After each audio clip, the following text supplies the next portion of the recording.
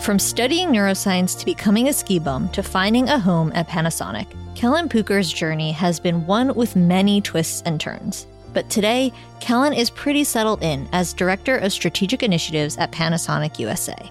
Right now, Panasonic is working on deploying the world's first connected vehicle ecosystem, and Kellen is helping lead the team that's building the technology necessary to make it work. He explains all the intricacies of the task and the larger goal of the program on this episode of IT Visionaries, hosted by me, mission producer Hillary Georgie. Enjoy this conversation. IT Visionaries is created by the team at mission.org and brought to you by the Salesforce Customer 360 platform, the #1 cloud platform for digital transformation of every experience. Build connected experience, empower every employee, and deliver continuous innovation with the customer at the center of everything you do. Learn more at salesforce.com/platform. This podcast is created by the team at mission.org. Welcome to another episode of IT Visionaries. I'm Hillary Georgie, and on the other line, Kellen, how are you? Doing really well, Hillary. Thanks so much for having me. Yeah, no, thank you for being here. I'm excited to talk to you about everything Panasonic and all the cool things that you're working on. So let's dive right in. Why don't you first tell me, how did you first get involved in technology? Oh, man. The origin story. An easy question to start out. Yeah, totally. So I'll be totally honest. My path to technology was a little bit circuitous and roundabout. I actually graduated Miami University back in 2008, and my focus was biological psychology and neuroscience. I managed to time my graduation during the midst of the Great Recession. And excellent job. It was, they really weren't handing out a lot of jobs to prospective neuroscientists at the time. So I landed in Colorado and was doing kind of the ski bum thing. I was a ski instructor in Breckenridge for a little while. And eventually, after a couple of years, worked my way into the analytical sciences and biotech industry and moved out to California for a couple of years. Then I segued into telecommunications, where I was with Level 3 for a number of years. And then for the last almost 3 years, I've been with Panasonic, really transitioning from telecommunications into how do you apply some of that communications technology into connecting our vehicles and making us safer on the road. That's such an interesting road you took. And so you brought it up a little bit. I want to know, what is your role right now at Panasonic? What's the scope of your role? What are some of the projects you're working on? Some things that we might be familiar with, or maybe even we're not familiar with. Yeah. So I would guess, I know that we have a very sophisticated audience, but I would guess that not a lot of folks are that familiar with what it is that we're up to, because it's such a nascent and exciting technology field. But I work for a specific business vertical within Panasonic North America that is focused on connected vehicle systems. So really the application of IoT type thinking and lessons to the digitalization of and software that helps to run vehicles of today and ultimately informs operations tomorrow. So within that group, I serve as the Director for Strategic Initiatives, and that is really all things business development. So I sit down and work directly with a lot of the departments of transportation and the cities who hope to work with us and partner on our platform to capture and leverage this data that we're talking about with connected vehicles. I also help to groom let's call it the ecosystem or the garden of partners that we've got in the private industry that really enable what it is that we're up to. Awesome. All right. So I'd love to get your kind of viewpoint of the current state of transportation. I think we all hear a lot about autonomous cars and connected vehicles and, flying cars and all this stuff. But what is your overall picture in terms of cars and trucks and planes and trains and all of this technology that we're already currently using? Sure. So that's a great question and a big question, but I think it does a good job kind of framing the conversation that I hope we're going to have today. So I want to couch my answer by saying, first and foremost, to the audience that in general, I count myself as definitely an optimist, right? But that being said, I think that the current state of transportation is defined by the term or the word challenging. And by that, I mean, there are a couple of hidden costs to transportation that I think a lot of people don't really spend, frankly, enough time thinking about or considering. The first of those is safety, right? So every stakeholder related to transportation, whether it be the auto manufacturers, again, those departments of transportation, really anybody who touches or informs how we get from point A to point B or transmit goods and services is going to be interested in safety, right? But if you look at really our trajectory in just the US over the last couple of years, going back to 2014, 2013, and then fast forwarding to today, believe it or not, our roads are actually slightly less safe now than they were just a few years ago. That's depressing. It can be, right? And it's driven by a number of things, but looking at the true cost again, which is unfortunately lives lost on our roads, 33,000 fatalities back in 2015 or 14, I believe. And that's actually risen about 33% to almost 40,000 per year in this country, almost 40,000 every year. So that's one of the true costs. And that's why I say that it's really challenging. And then one of the other pieces too is just the frustration and the inefficiency of the system, especially as populations grow, as we start to really urbanize or move towards these city centers through the millennial generation and all those generations coming behind. So in 2000, we as a country spent about 5 billion hours in just urban traffic congestion in the US. And if you fast forward those 2 decades to 2019 or about now, you're much closer to 9 billion hours wasted. And to frame that against what we were just talking about, which is lives, right? For every billion hours that we as a nation collectively waste, that's roughly equivalent to 1,500 human lives worth of hours that we're effectively just wasting through inefficiency in the system. So, to again compare that to where we were just 2 decades ago, we're wasting about 6,000 more human lives, quote unquote, worth of hours just from the result of inefficiency in the system. So this is it's a historically analog system when we talk about transportation, and I think it's just absolutely ripe and ready for a true positive digital disruption. Tell me a little bit about the Panasonic technology that you're working on. I know you guys have been introducing V2X technology. I'd love to talk a little bit about that. Some of the other projects you're working on. How are you kind of getting into this playing field and reducing those inefficiencies, addressing those hidden costs that you were talking about? Yeah, absolutely. So I think it's important to really recognize that, we had touched earlier, kind of in the question anyway, on this rise of automation. Mm-hmm. Before you can really have autonomous vehicles, you've got to be implementing digital solutions into the vehicles themselves, right? So the way that we've seen that grow is that over the last 3 decades, the amount of software, the amount of sensors that's embedded in all of the vehicles that are rolling off the lot from these automakers has grown significantly.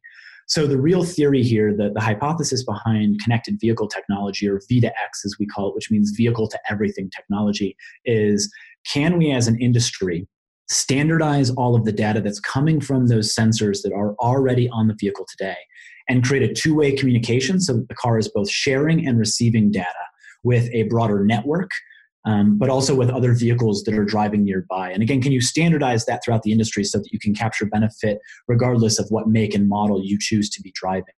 So it's really about, again, that application of IoT type thinking that we call V2X technology to transportation systems. And through that, can you do things like publishing alerts directly into a screen or an audio display in your vehicle cabin to warn you when a dangerous circumstance is arising, or to head off a pile-up collision as something occurs on the road? For now, it's all about, can you augment what a human's capable of doing by giving a more and better real-time information? And I think that downstream, it's about, can you use this exact same communication protocol to manage at kind of a network level all of these different autonomous vehicles that we anticipate are going to be out on the road? Can you help them coordinate with one another effectively? So that's really what we're up to. So how do you go about creating this technology, implementing it, and convincing other people to use it, I guess, is like, who are you working with? Who are you selling to? And how are you kind of measuring the impact of this technology? Yeah, absolutely. So there's really, if you want to think about it in terms of the systems that are required, there's really 3 key pieces to this. Number one is you've got to have a piece of hardware, effectively a radio or a 5G or LTE connected device, right, that goes in the vehicle, hooks up to all of those sensors, and is able to both broadcast and receive that data. So for us, we call that the onboard unit. That's the piece that we install in the vehicles. Then you've got, for the departments of transportation to collect or broadcast all of that data, you've got roadside units. So these are static infrastructure pieces that go at the roadside, hang on existing traffic signal poles, that kind of thing. And it effectively creates that network that, again, collects all of that data coming from the vehicles and can publish back to them. What Panasonic is really very focused on is beyond just the hardware for what goes in the vehicle and what goes at the roadside, what are you going to do with all of that data, right? Because we need a new operating system. So what our division is really working on is a next generation traffic operations system. I like to call it an operating system that's really predicated on all of that standardized data that's coming from the cars. So another way that I like to think about this or analogize is think of it like every single vehicle now out on the roadway is effectively a nerve ending in the nervous system. Mm-hmm. So we're working on equipping that nervous system so that you're getting all of that real-time data to and from the actual vehicles and drivers that are interacting with the transportation system. And then we're also working on this Cirrus platform by Panasonic, which is kind of the central brain that does something really meaningful with that data and can analyze all of that data throughout a city and a region, possibly even the nation. That's so impressive. This Cirrus platform is something I'm really interested in, and how it works, because we know that there's a huge amount of data. So what kind of systems and processes are being used to interpret all that data to kind of siphon out what's important and get it to, to have those two-way conversations so that you have the alerts that you need. You have only the data that you need and you're not bogged down with all of this excess. Yes. So how much time do you have? So, it's funny, you're touching on something that we lead a lot of our presentations with, right? Which is there's this term right now called big data, which is kind of a very in vogue term in a number of industries. When we're talking about transportation data, I think we really take the cake, and we are the ones who set the definition for what big data means. So looking at connected vehicle projections for just the next couple of years, right? The cars that we know are going to be starting to come from the automakers with this technology kind of already embedded or standard and through the manufacturing process, you're talking about in a given state, like a state like my home state of Colorado, you're looking at producing 20 terabytes of data every single hour. So if you extrapolate that out and you look nationwide, you're talking about data on the scale of 150, 200 petabytes of data every single year. Wow. And to your point, you've got to sift and sort through all of that data to find the meaningful kind of needles in the haystack in as close to real time as you possibly can, because in a lot of cases, this is safety critical, right? We're trying to head off collisions or improve operations on the roadway in real time. So we've got a number of different strategies that we're looking at. The first is we've got to make sure that we're building our brain, our Cirrus platform, if you will, to be as resilient and scalable as possible. So how do we really have it in a hosted environment so that we can scale up the processing power needed, apply things like analytics or machine learning to really improve our modeling efficiency and move from reactive into more predictive type analysis and output.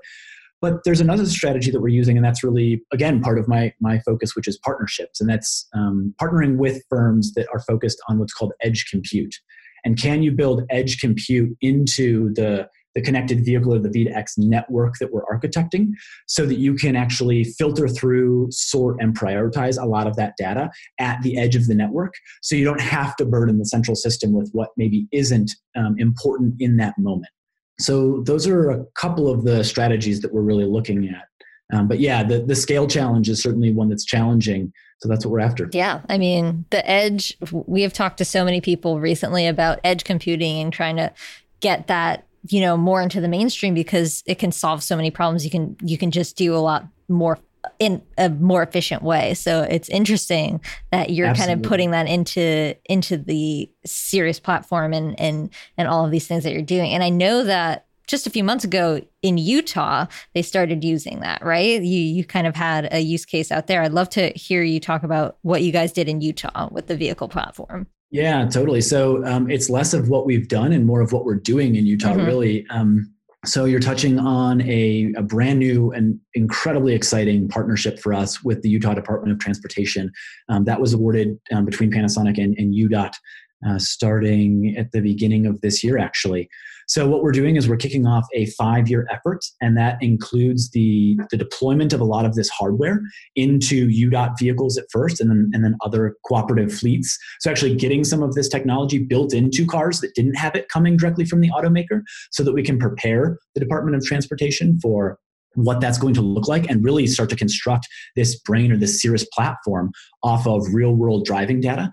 We're also managing the deployment of those roadside units. So all of that static field infrastructure that builds that network that collects all of this V2X data. Beyond that, we're actually working hand in hand and engaging Utah constantly in a really interesting and iterative user research process where we're constantly delivering to them functioning software from the Cirrus platform, and they're providing us real-time feedback in terms of what features and what data is most compelling and interesting and how it's ultimately going to impact their traffic operations in the next couple of years. So what are you hoping to find? Or can you even, like, I know you don't have a crystal ball, you can't really predict the future, but what are kind of the things that you're most interested in seeing play out in this partnership and in your other partnerships? Yeah, so that's definitely going to change and evolve over time, right? So every single year, we're kind of revisiting that with a lot of these departments of transportation and getting their feedback for what they'd like us to investigate next or how we continue to kind of sharpen our pencil as it relates to the work that we've done. But I can share with you some very exciting updates, for example, in Utah and what some of their initial kind of first year interests are. So thinking about the vehicle as a sensor out in the field, right? Let's take some of the sensors that I'm sure everybody who's listening is going to be familiar with. So you've got a sensor that tells you the ambient air temperature outside. It's got a road friction sensing, your anti-lock braking system, your windshield wiper set, right? If you take just that data from a connected vehicle and you somehow fuse it with meteorological data or other data that a DOT or a city might have about what they think is happening from a weather perspective, you can start to fuse all of that data, apply analytics and machine learning, and now you get this incredibly granular understanding of exactly where and how snow or ice is actually impacting drivers in real time. So now, rather than waiting for snow to actually start to fall or freezing temperatures to dip and for black ice sheets to form or insurmountable driving conditions, you can actually detect that in real time, maybe even before the driver is detecting it, because the car is telling you that the wheel is slipping ever so slightly a percentage. And now you can deploy your snowplows in real time, right? So weather is a great kind of first low-hanging fruit use case that we're really going after with this connected vehicle data. That's so interesting. Yeah. Yeah, totally. And we're also looking at some things like safety. So a lot of fatalities are unfortunately caused by people taking curves a little bit too quickly and running off the road. So in Utah, as an example, one of the first things that they said was, can we publish curve speed warnings to drivers that have connected vehicle technology, advising them on how to take an upcoming curve based on the geometry of the roadway, which we know is fixed and we can advise against. So lots of applications exactly like that. And really, once you start to unlock all of this data, we're touching on, literally the tip of the iceberg. There are probably a million use cases that haven't even been thought of yet, and we're excited to get there. And in practice, I'm curious about what this looks like. So is this something that, like, you'll get an alert if you're in your car from the car? Like, is it like a Siri voice telling you, like, hey, you should take this curve at, 23 miles per hour or whatever it is? Yes, exactly right. So it could be exactly that, right? There are, and this is where the partnership perspective really comes in. At the moment, we can work with DOTs to actually equip this network and collect all of this data. We can build the analytics engine, the Cirrus platform that's going to digest it all and be able to advise you on what type of alerts you might want to provide or how to better run your roadways. But you've also got to partner with the automakers because they're the ones who are experts at how does this information actually hit the vehicle cabin, and then how do their drivers best engage with or absorb that information. So to your point, it could be an audio alert. It could be a notification that pops up on the dashboard screen that we're all familiar with for our infotainment systems. There's a million and one ways that you could accomplish it, and that's exactly kind of how we're thinking about it. That was my next question. Like, how do you work with the automakers, the people who are going to be putting this technology into their vehicles? Is there a collaboration? Like, are your engineers working with their engineers? Like, how does that teamwork look? Or are you just selling them the technology? No, yeah. So we work hand in hand with them. Exactly. So Two things really as kind of an outlay to this that are really important. So Panasonic, believe it or not, even though we're probably best known for our, televisions, microwaves, we're actually very strategically not that interested or investing heavily in manufacturing, at least ourselves, the hardware that's going to enable this. So we're actually working with a lot of third parties to enable that because we're so focused on bringing to bear the partnerships, aligning the right stakeholders, and building the platform that's going to manage all of that data, right? But another thing that people probably don't know about Panasonic is if you look at us as a global operation, right? We're about 1/3 by revenue, a tier one automotive supplier, meaning a huge amount of Panasonic's business is actually white labeling technology sets that are already being implemented to the automakers. But it affords us this line of sight to what the automakers are interested in. And it actually affords us this ability to sit down and have these conversations about how do we partner, because both the automakers and Panasonic are interested in capturing that safety benefit and efficiency benefit of connected vehicle technology. So to highlight one extraordinary partnership that we had kicked off here in 2017, we're actually already partnered with Ford Motor Company. They are enabling us to collect connected vehicle data from specific makes and models within the Ford fleet, especially those that are being run and operated by these DOTs. We're then also working with them to help understand how does this data that they're helping to feed us inform those use cases, and also creating that line of sight and that narrative around how are they, the automaker, then going to take those messages and display it to their end consumers. I'm wondering what kind of thought process and process you have in place for data privacy, because somebody gets in their car, you're expecting kind of that's a safe place for you. And obviously now your car is emitting all this data. If you got your phone in your car, your phone's connected to everything. So what kind of privacy are you guys looking at to protect the privacy of things that maybe the drivers or the vehicle owners don't want out versus what they do want out? Right. Yeah. So that's a great question. And it's one of two that we give every time that we touch on this subject. The other, of course, being security for the data, right? How do you not hack my car? Yeah, that's a good one too. Yeah. So I think privacy is absolutely critically important. And it's really important to understand that there is actually privacy baked into the standards for how we broadcast this data. So in a future where you're going to go purchase, for example, an automobile that's going to have this hardware embedded in it that's broadcasting and receiving this data, that hardware module is actually at random intervals changing its signature back to the system. Also, there's no identifiable information that we're collecting as part of that standard. So we're not getting your VIN, your license plate number. We're not even getting vehicle make, vehicle color, anything like that. All the data that we're collecting is really sensor set data that's in the vehicle that's telling us about what's happening from an operations standpoint in and around the vehicle. So it's kind of baked right into the standards, right? If you're rolling off the lot today, you're going to benefit from it, but you're really sharing with us data that we're going to aggregate. We're not looking at singling out any one particular speedy driver, for example, to enforce speed control or something like that, or to ticket you. That's not really part of it. And frankly, it's not really possible, at least not without opting in and identifying yourself to the system. That's good to know. And the same goes with hacking your car, I'm assuming. You can't just hack into it and take over.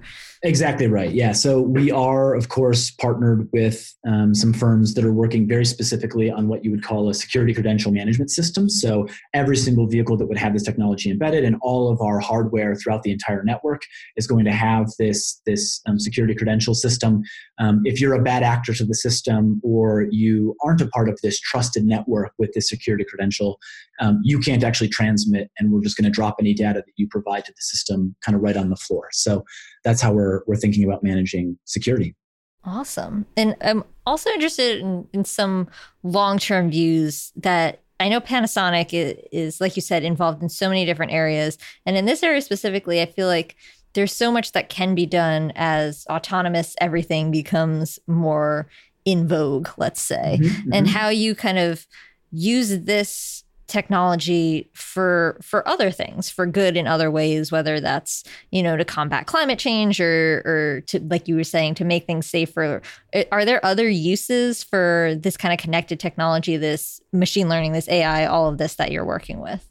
Oh, yeah, absolutely. I mean, I think we're seeing the rise of this type of platform take hold in all sorts of industries, right? Everything from healthcare and elsewise. But I think, you touched on a fantastic use case as it relates specifically to our work in transportation, which is fighting climate change or the emissions that are set to cause that climate change, right? Mm-hmm. By increasing efficiency on the roadway, by decreasing the number of crashes, by more effectively being able to advise drivers on terms of how to operate their vehicles so that we all get where we're going as quickly and safely as possible. Of course, you're talking about driving down emissions, reducing congestion, reducing those backups, right? So we hope to have a pretty significant impact there. And to your point also, autonomous vehicles are absolutely coming. But the first challenge you have to solve to really get to a true, what we call level 5 or fully autonomous vehicle system is how do you get those vehicles as much high resolution, high quality, low latency data as is possible. And a lot of that can be done with localized sensors, right? LiDAR, ultrasonic, camera, and machine vision that's kind of all baked into the vehicle. But I think that you're going to have to augment all of that with connected vehicle technology if you're going to really get to level 5. So beyond just kind of enabling that, it's also a question of how do you also manage those systems. What you don't want is just 20 some odd automakers all with their own version of autonomous driving that are all trying to outcompete one another for space and efficient stuff. Right? You've got to have some way to help create kind of a synergy or a cohesion in terms of how we operate autonomous vehicles. So that's certainly kind of the long tail of exactly what we're angling towards as we kick this off. I'd love to go through just quickly some of the things that are connected or can be connected vehicle to vehicle. You touched on some of them. There's LiDAR systems, there's the IoT, everything. But what else? What other kind of systems are being connected or will be connected, do you think, in the future? Yeah. And are you talking specifically about transportation? Like how do we expand beyond just the vehicle? Yeah. Okay, perfect.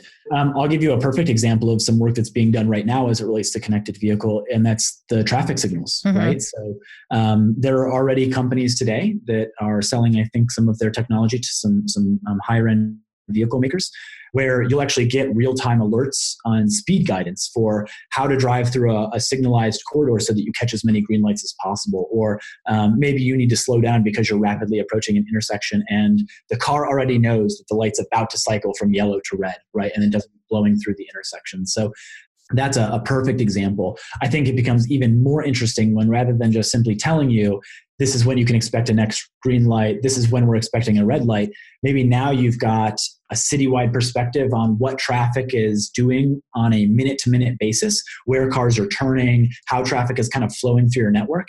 And I think you eventually get to a place where you can automate a lot of the logic so that you can actually change in real time the green, yellow, red light cycles, and you can create more efficiency in terms of getting vehicles moving and keeping them moving on roadways. And again, not based on historical data or what were cars doing yesterday, but based on drivers and operators interacting with the system right now at this moment. So those are some great examples. Yeah. So if drivers and operators are interacting with the system, so your car knows, say, that you're approaching a red light, it's not going to stop itself. It's going to tell you, hey, you're approaching a red light. But that's kind of the next step, it seems like, right? Exactly right. Yeah. So for now, we're not talking about taking any sort of command or control of your vehicle. What we're talking about is some sort of an elevated alert saying, hey, you might want to consider slowing down because you're about to get a yellow to red light, right? And you're not going to make it, or at least you shouldn't try to make it, right? You shouldn't no evil Knievels here, please. Exactly. No evil Knievels. So that's exactly it. But again, as we talk about more and more autonomous systems, maybe you do want to send some sort of more than just an alert, but actual instructions to that system. You're about to get that slowdown, please stop, right? Or stop instructions. So I think that's exactly kind of how we're thinking about iterating on this over time. That's awesome. All right. So what else do you want to share? Any other use cases you can think of? Any other awesome projects before we get into the lightning round? Anything else we haven't covered that you want to cover? Yeah, I think that, there's another really cool use case that I would touch on really quickly, and that's really the detection of pedestrians in intersections, right? I mean, if you can simply connect camera or other systems which are already looking at the intersection, and you can see that a cyclist is moving through or a couple of pedestrians are moving through, you can, of course, elevate an alert or otherwise do something to stop a vehicle from potentially blowing through and causing those fatalities. So that's another thing that I think is kind of quote unquote low hanging fruit, right? And something that we should solve quickly, especially in major metropolitan areas like New York City, for example. I think a majority of their traffic related fatalities are actually pedestrian interactions, right? That is true. As a New Yorker and a cyclist and a frequent pedestrian, it is not safe out there for us. Absolutely. And this is where I think digitalizing that technology, applying IoT and really getting that alert into the vehicle cabin is probably the easiest way to start to save lives as quickly as is possible. That's so interesting. And it's such good work that's being done that I think not enough people know about. So that's why we're really excited to have you guys on the show to talk about this and to see where you guys go in the future. Like, this is very exciting. And I'm curious, what do you think the future looks like? Just from your perspective, 5 years from now, 10 years from now, what do you dream of seeing? What do you hope to see? And what do you think will actually be the case? So I had said at the outset of this whole interview that I am an optimist, and I promise I am.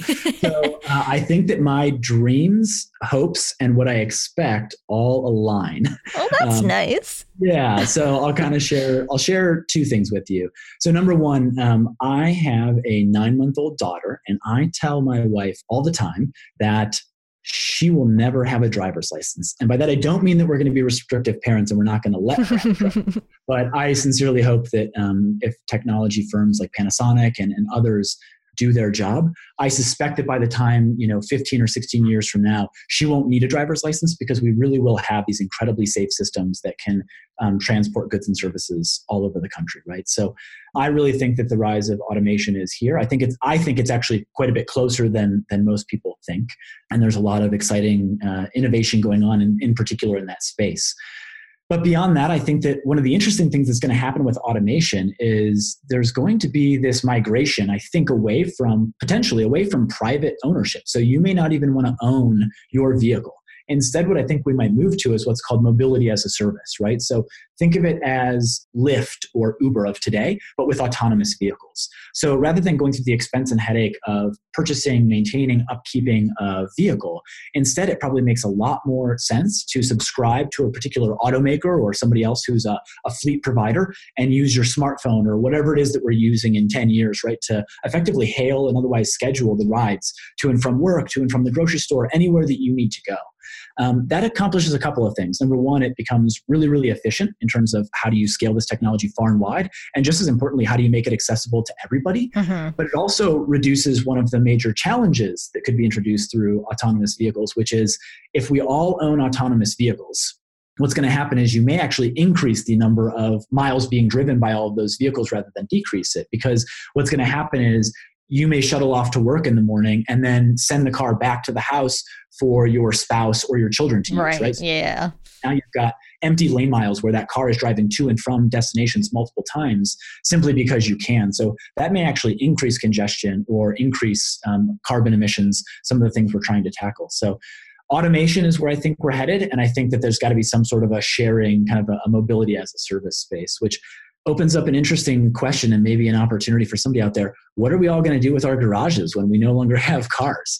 I mean, that is the question. Yeah, that is the key issue that we have to deal with now. Pitching a man cave to my wife now years in advance. I'm already mapping it out. What's going to go on? Exactly. Well, we'll be in touch. We'll do a dual interview with you, your wife, and your daughter to see what you guys are doing, what your garage looks like, and whether or not your daughter has the driver's license. I look forward to the 15-year follow-up. Yeah, the retrospective. Awesome. All right, Kellen, let's get into the lightning round. Fast, easy questions brought to you by the Salesforce Customer 360 platform, the #1 cloud platform for digital transformation of every experience.